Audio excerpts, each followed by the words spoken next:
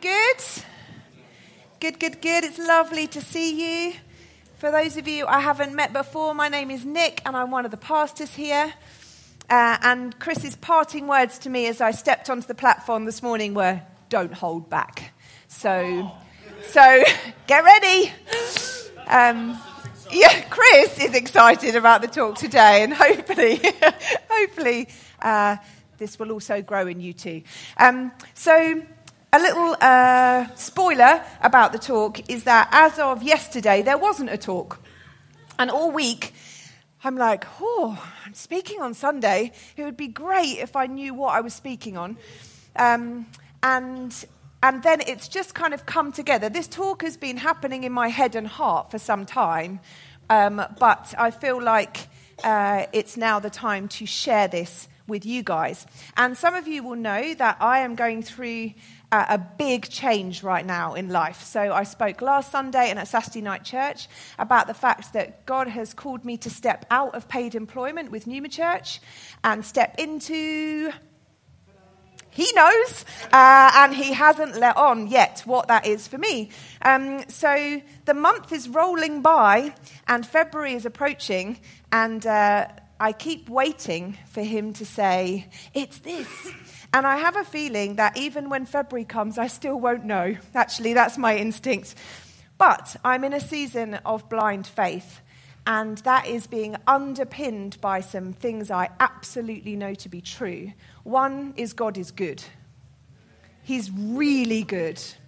The other is God is faithful. He has never let me down before. And so I'm not supposing he's going to start doing it now. And the other is that he's really generous.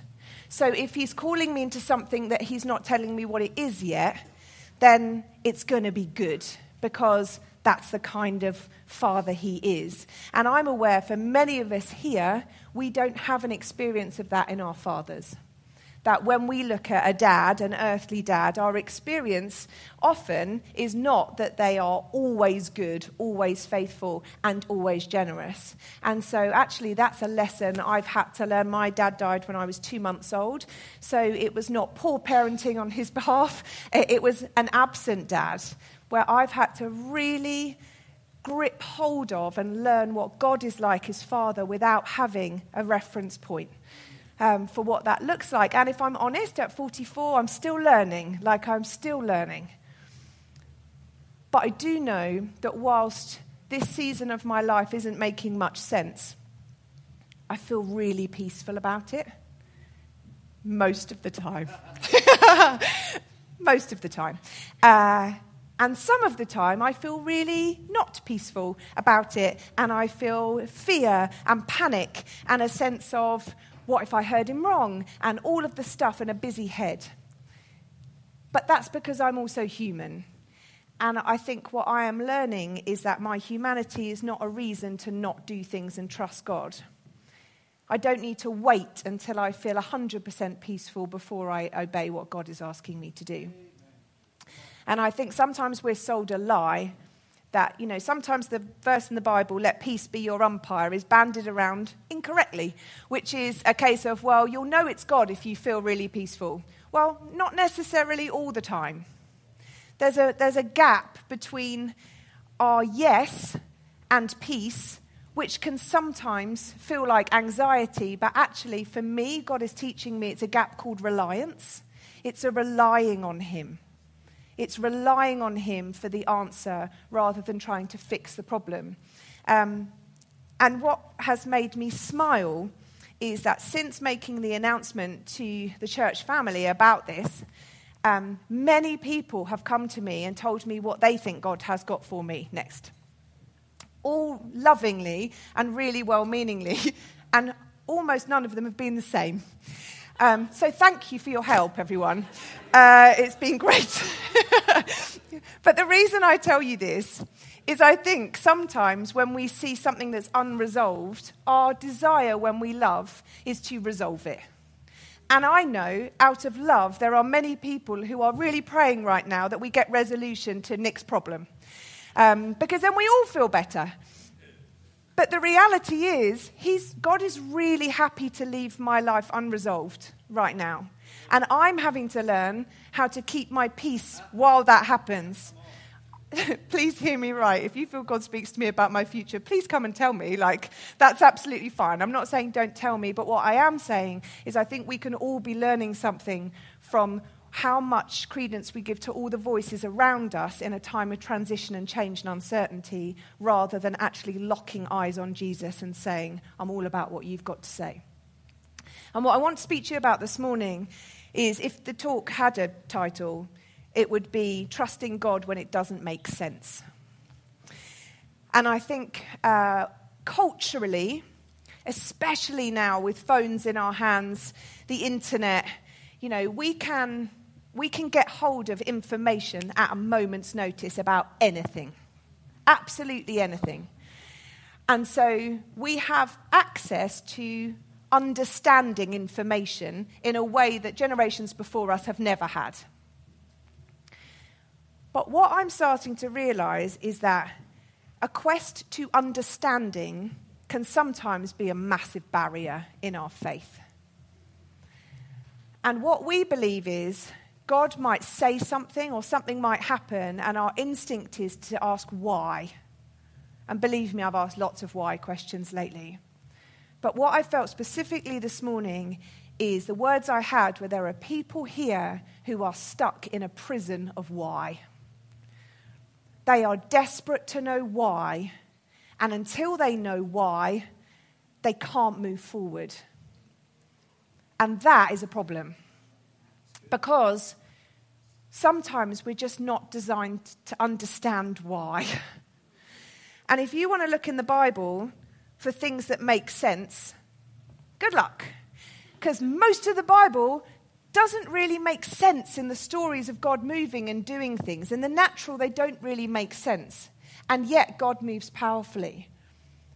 And I think if anything we walk away from here this morning, I would love to be that we lay down our right to understand.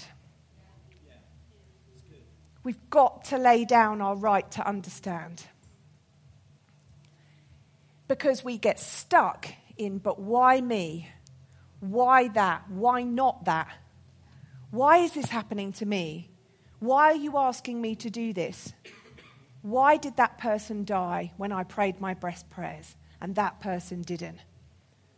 Why haven't I been healed yet? Why am I still wrestling out addiction? Why is my mental health not better? Why have you asked me to give financially, God, when I don't have very much already? Why? We get stuck in why. If you've ever spent time with a toddler, I'm a speech and language therapist in one of my other roles, and one of the things I hear is that, parents of young children who aren't talking, and I often say to them, I can help you, but once they start talking, you're on your own. Because actually, there is a moment where toddlers and small children discover words and then use them a lot, over and over again. And one of those stages of communication is why? Why? Why? Okay, get your shoes on. Why? Well, we're going out. Why? Well, we're going to the park. Why? That thing, and it's almost built into us from when we're little, a quest to understand why. And I feel like we get stuck in a prison of why. And that's what I want to speak about this morning. For me, there are two things at stake. When we get stuck in why, it hinders our obedience. It hinders our ability to say yes to what God's asking us. And it hinders our relationship with him. Because we start to hold things against God that we don't understand, rather than surrender our not understanding to him. And if you've got your Bibles with you, I'm going to encourage you to go to Proverbs 3, verse 5, starting at verse 5. And it will come up on the screen as well. Chris spoke brilliantly last week about being people that fall in love with the Bible and fall in love with the Word. And so I would really encourage you, phones are great. And I access my Bible on my phone loads. But there is something about a physical Bible, actually, which there's something about the turning of the pages and the ability to scribble in the margins, which is legal, by the way. You can write in your Bibles. So Proverbs 3, 5 to 10. And it's going to come up on the screen. Let me find it here. Trust in the Lord completely and do not rely on your own opinions.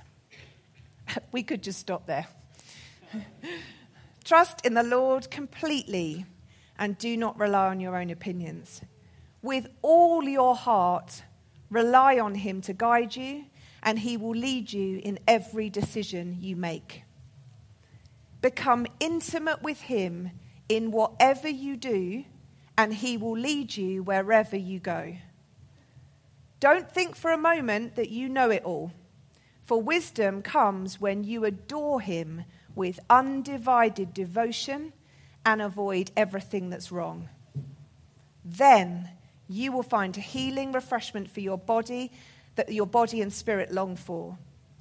Glorify God with all your wealth, honouring him with your first fruits, with every increase that comes to you. Then every dimension of your life will overflow with blessings from an uncontainable source of inner joy. I mean, I don't know about you, that's the kind of life I'd love to be living. Like if someone said to you, I have a life available that has uncontainable inner joy, would you like it? Yeah. Like, yes, of course. Of course we would like that. But what's fascinating is the conditions that come with that. I think very often we are like, God, I want your joy. And he's like, okay, trust me. Don't rely on your own understanding. Submit yourself to me in everything. And we're like, no, I just want your joy now. And he's like, So first, it's really clear. I even wrote it down for you. It's really clear. First, submit yourself to me. Be devoted to me. Adore me. Not because he's some kind of narcissist, but because our hope, our joy, our life, our peace is found in surrender and reliance to him. It's not difficult, and it's difficult. What I should say is, it's straightforward, but it's difficult. But it is straightforward, and I think sometimes, especially in churches, we make it really complicated, and it's just really not complicated. It's really not complicated. Trust in the Lord completely, and do not rely on your own opinions. How many of us like to have an opinion?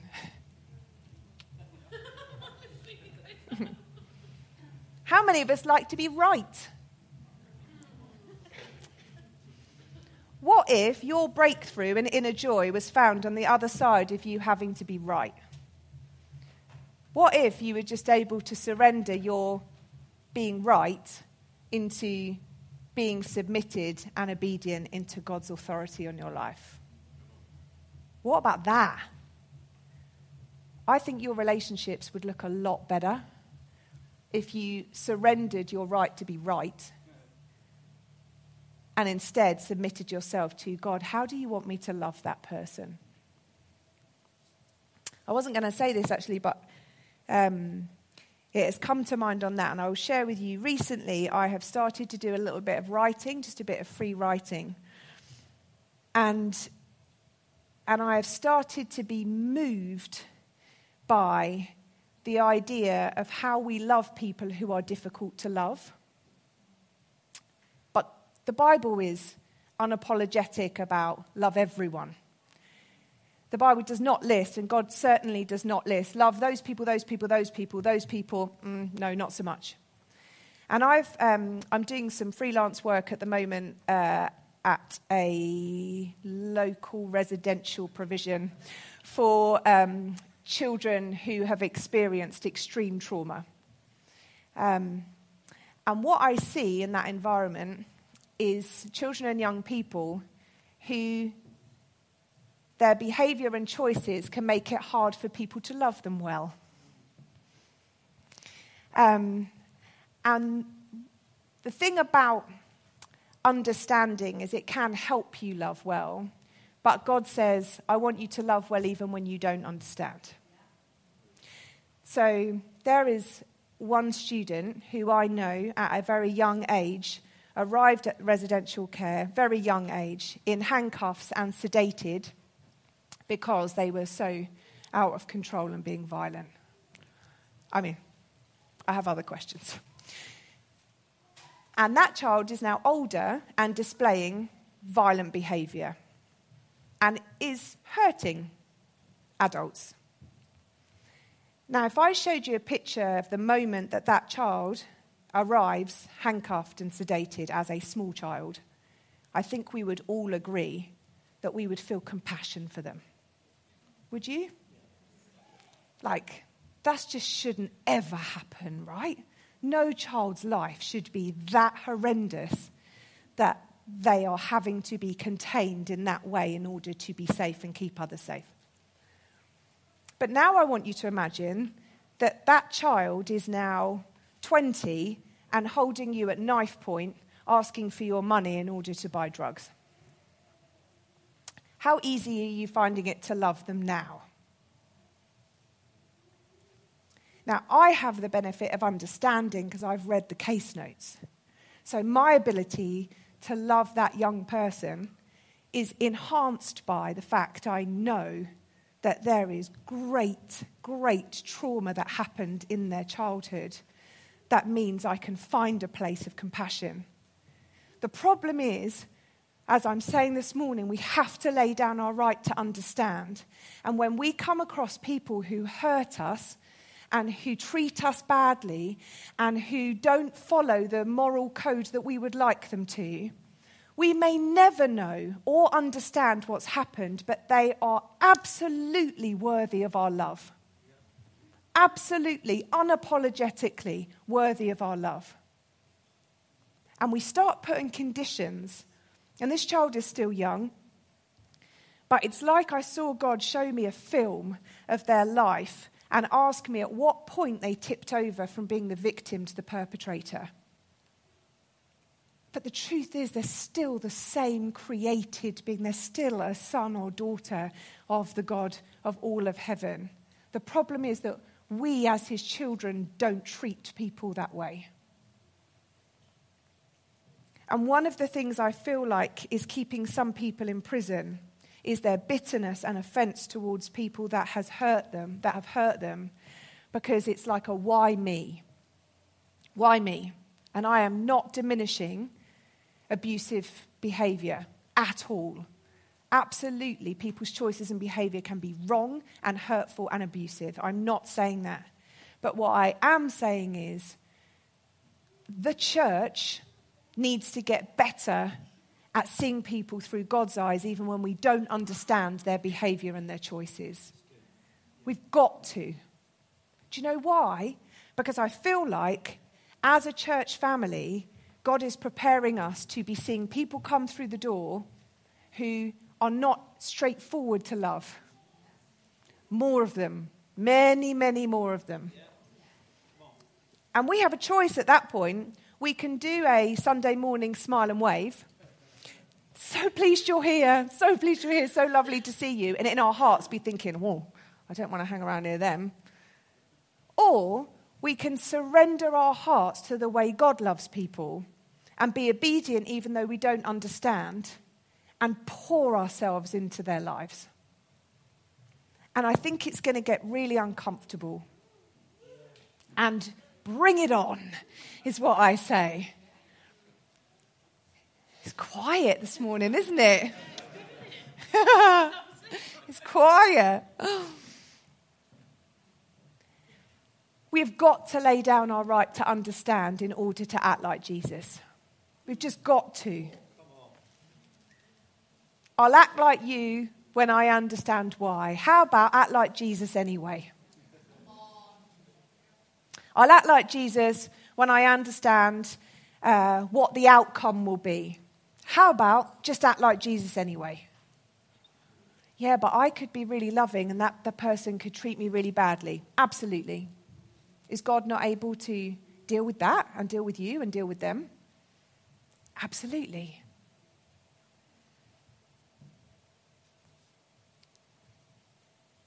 The season I'm in at the moment is a season of a blind yes. And I spoke at Saturday Night Church about the moment of saying yes before you know, and that's an obedience thing. But I feel like the relational bit, where it says in Proverbs where we read it, Become intimate with him in whatever you do, and he'll lead you wherever you go. Adore him with undivided devotion and avoid everything that's wrong. How can you be intimate with and give your undivided devotion to someone you're offended at? Turns out this is a different talk. This is news to me, everyone. I just keep looking like, nope, it's not on there. If you're going to be devoted to someone, you have to be unoffended at them. And if you feel like God didn't step in and do something the way you wanted and you didn't get your way, and you're holding that against him because you don't understand why he either did something or didn't do something, you will be offended at God. And what you're also doing is attributing the fact that you think you can understand the world at the same level God can. Newsflash, you can't. You absolutely can't. But if we go through life putting ourselves as equal with God, well, I know what's best for that person. I know what's best for me. I know what's best for that person. And then God does it differently. Then it gets our back up a little bit. And again, we can smile and wave, but the reality is we get a little bit offended and annoyed at hearing no or not being told the whys. The Amplified version of the Bible puts it like this: trust in and rely confidently on the Lord with all your heart, and do not rely on your own insight or understanding. In all your ways, know and acknowledge and recognize him, and he will make your path straight and smooth, removing obstacles that block your way. I've said it a number of times, I'm just going to say it again. We've got to lay down our right to understand in order to trust God. My mum's here today, and I'm sure she could think of many examples of, as children, decisions that were made for us as children that were made in our best interests that we disagreed with. I'm one of 6 girls. Pray for my mum. It's a lot of girls with a lot of opinions and a lot of right to have our own way and understand. But if you've been around small children, you know sometimes you're making a decision for them that says, no, you can't have 3 packets of biscuits, where actually, I'm looking over my own daughter here who's like, oh, why can't I have 3 packets of biscuits? Because I'm making a decision from a place of a greater understanding. But it doesn't always feel good when someone makes a choice or decision for us that's for our best, but we don't agree with.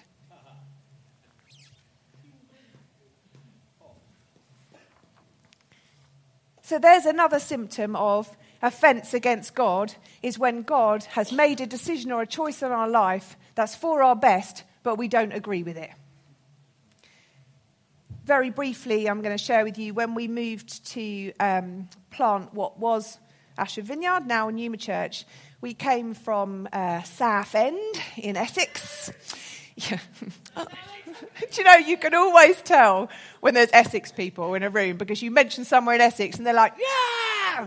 You don't think you get that in Surrey. That's just my suggestion. Anyway, so we felt God call us here to start a church. We didn't know a single person. It was a real moment of blind faith.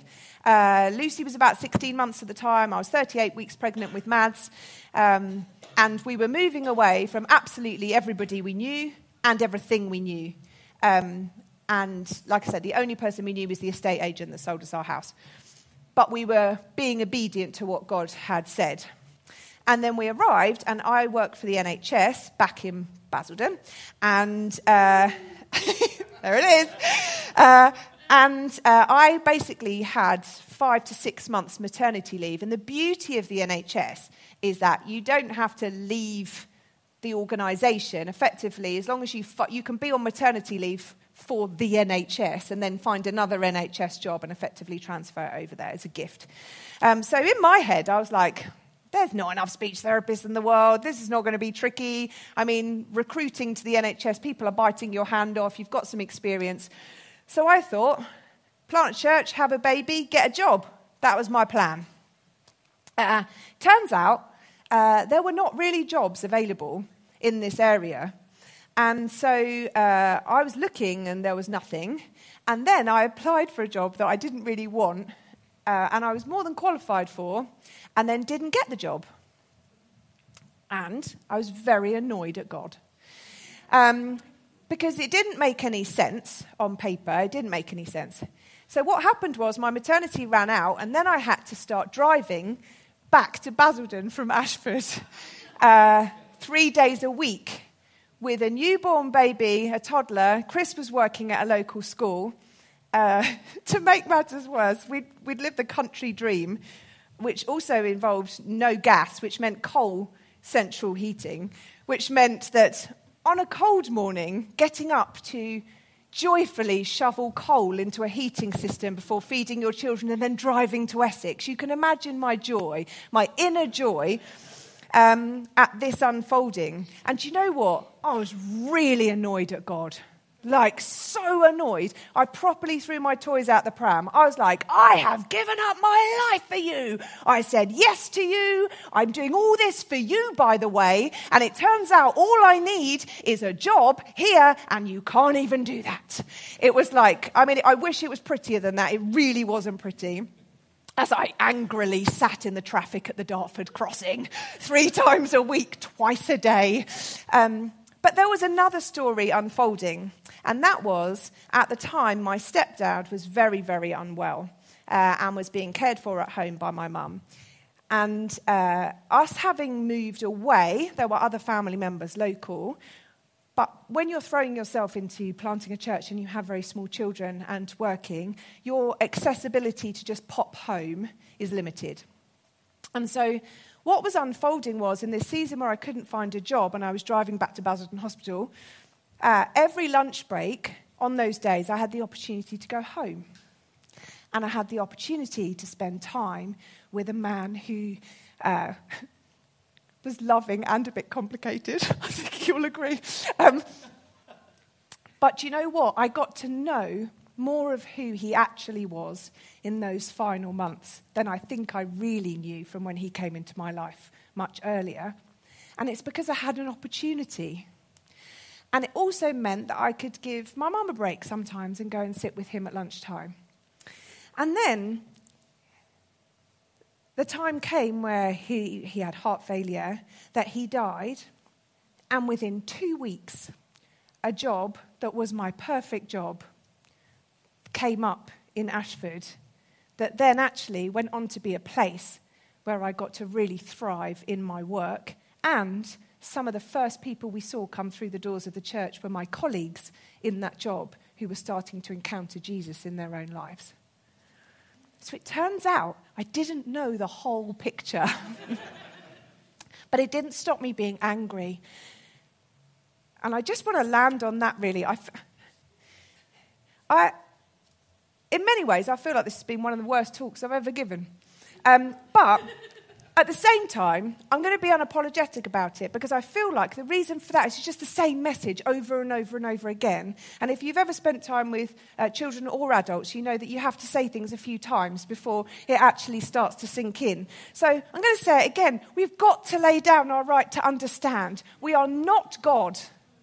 And at this conference that Francis mentioned that we went to, there's a brilliant guy called Tim, who's the executive pastor there.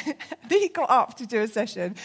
And he said, sometimes people have really empowering, exciting narratives that's like their thing, their catchphrase, if you like. That like, oh, you know, so-and-so, he says that. He said, mine is, it's not about you, get over it. And he said, it's not always very popular. But you know what? It's really true. If we are surrendering ourselves to God, it turns out it's not about you, get over it. And so when things aren't going our way, yes, we can be sad and we can be angry. But it turns out it's not about us. It's not about us. It's not about us. And if you're starting to feel really offended at God, you're probably making it about you. And would you just surrender to trust that he is the Father who created you, that knows you intimately. He knows everything about you. He is good, and he has good plans for your life. Fix your eyes there. And then you'll stop being offended as much. And then you might actually start to be able to engage your heart with how he sees you and what he's like as a father. Let's stand. Chris, are you able to just jump up on keys? I mean, look how multi-talented he was. He was on bass this morning. Now he's on keys. This is my husband, by the way. I meant to tell you, don't panic, everyone. We're still married. I've had an issue with my wedding ring. And do you know what? I saw someone earlier in the week and they did like, are you okay? And I was like, yes. And they were like, are you sure you're okay? I was like, yes. And then they just looked down at my hand and I was like, oh no, I'm fine. We're still married. Yeah, it's good news. We're still married. Okay, I'd love for us to just we've got an opportunity now to respond to this. So just still your heart, still your mind. And I would love for you to ask the bold question of God, where have I become offended with you?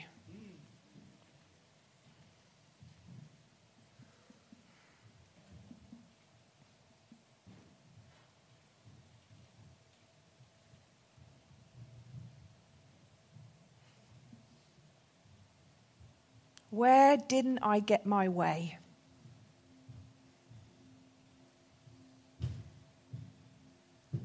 Where am I holding on to, needing the answer to my why question before I'll trust you again?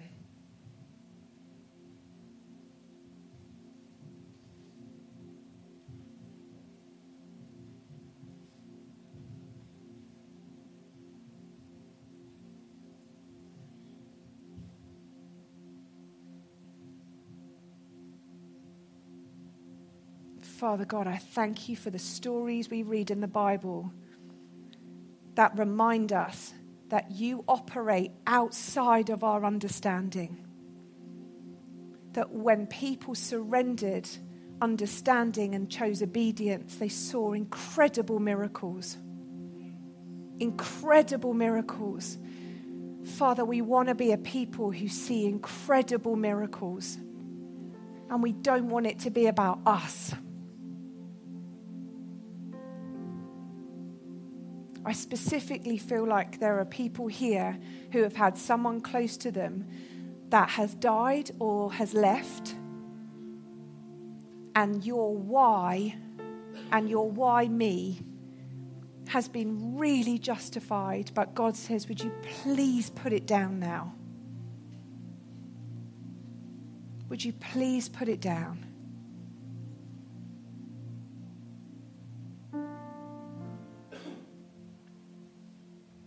We often talk about a physical posture of receiving. I encourage you, put a hand on your heart, put hands out in front of you, kneel, stand, whatever. It doesn't matter what it is, but it's an engagement.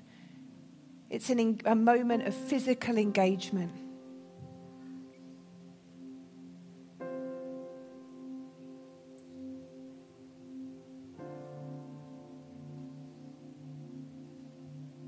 If you feel able, just pray out loud with me. Father, I lay down my right to understand. Father, I lay down my right to understand. Just pray it over and over. Father, I lay down my right to understand. I lay down my right to understand. I lay down my right to understand. You are good. I fix my eyes on you. You are good.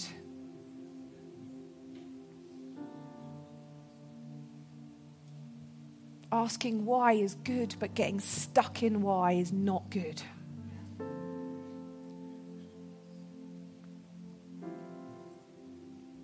I feel like we are being asked as a community at the beginning of this year. We did some stuff at Consecrate of getting ourselves right in order to step into what God has.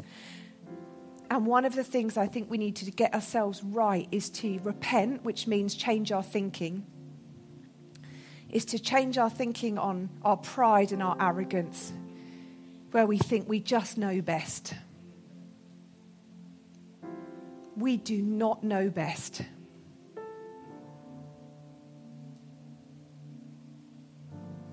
we do not know best.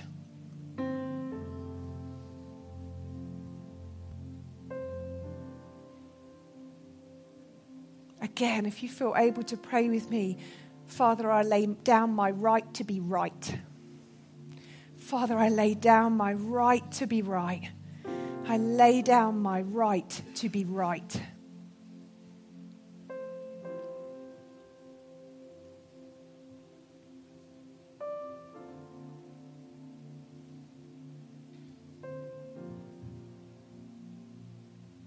I see a picture of a child coming to a parent who's hurt, and they say, but I don't understand. And the parent says, it's okay, come here. It's not about explanations, it's about entering into that place of comfort and connection.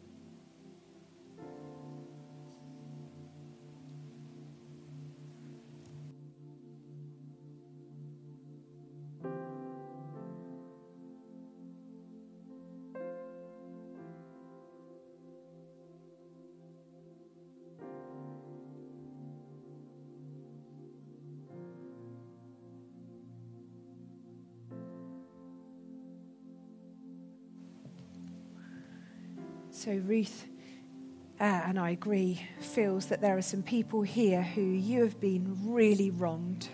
Like that child I mentioned. You've been really wronged. There's been abuse in your past, and you have understandably got caught up in why me, or why did God allow that to happen to me, or why. And that actually, as Ruth has just said, we don't understand why. And we should not try and make up a reason. We don't need to fill in a narrative for that. But what we do know is God is for you. He is with you. He is on your side. And He is desperate for you to step into freedom if you can just trust Him. So if that is you, this is our personal one-to-one moment with you and God where you say, I don't know why me, but I do want to choose you.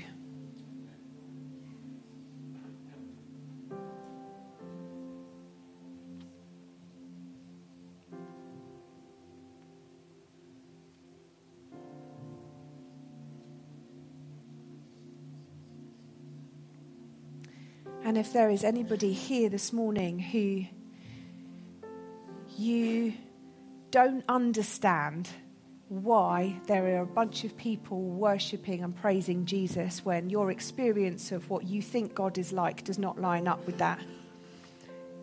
But you want to lay down your right to understand and say, I want to choose to follow you, God.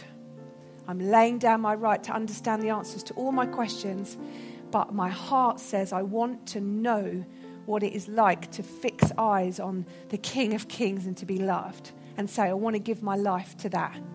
If you've never done that before and you want to do that and lay your understanding down but say yes, I would encourage you just to come to the front now. It's really brave. But just come to the front as an act of, I'm laying down my questions. And you know, one day you might get the answers, but you might not.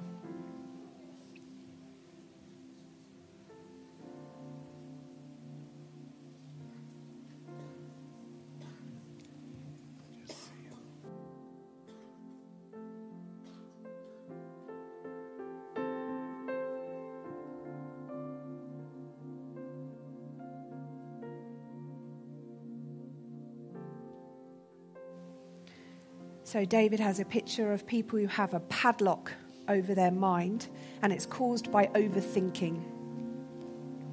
The overthinkers among us will know what that feels like.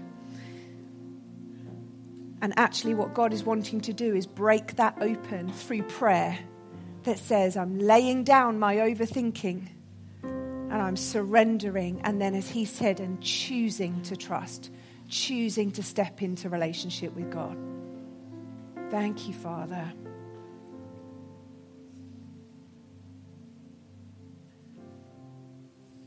Thank you, God.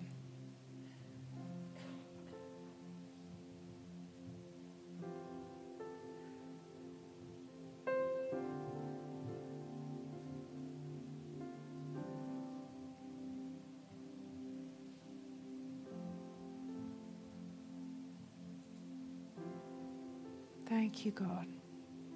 Thank you that you are a gentle and kind and powerful God. And as Francis spoke about closing a door, we choose today as family to close a door on our offense and hurt and disappointment and bitterness at where you haven't done things our way. And we give you permission to do it your way for every day of our lives from here on. We don't just tolerate it, we invite it. Have your way, God. Have your way.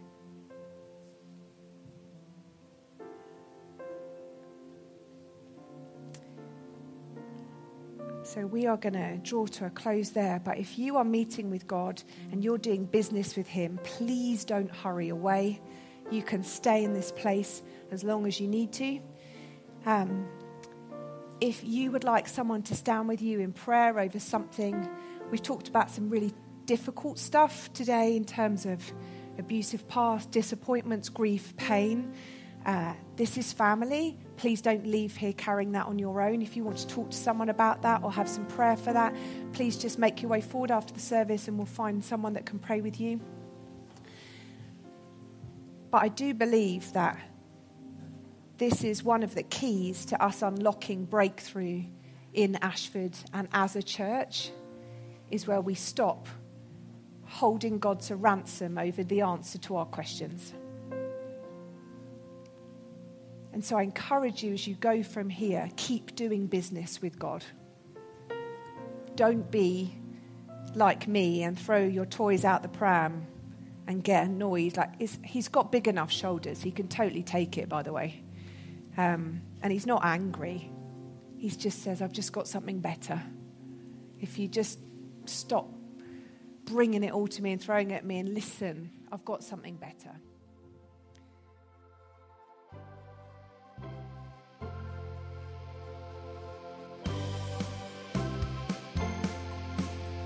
Thank you for listening to Pneuma Sundays podcast. For more information, go to pneumachurch.uk, where you can find more ways to connect with us. Have a great week, and remember you're loved.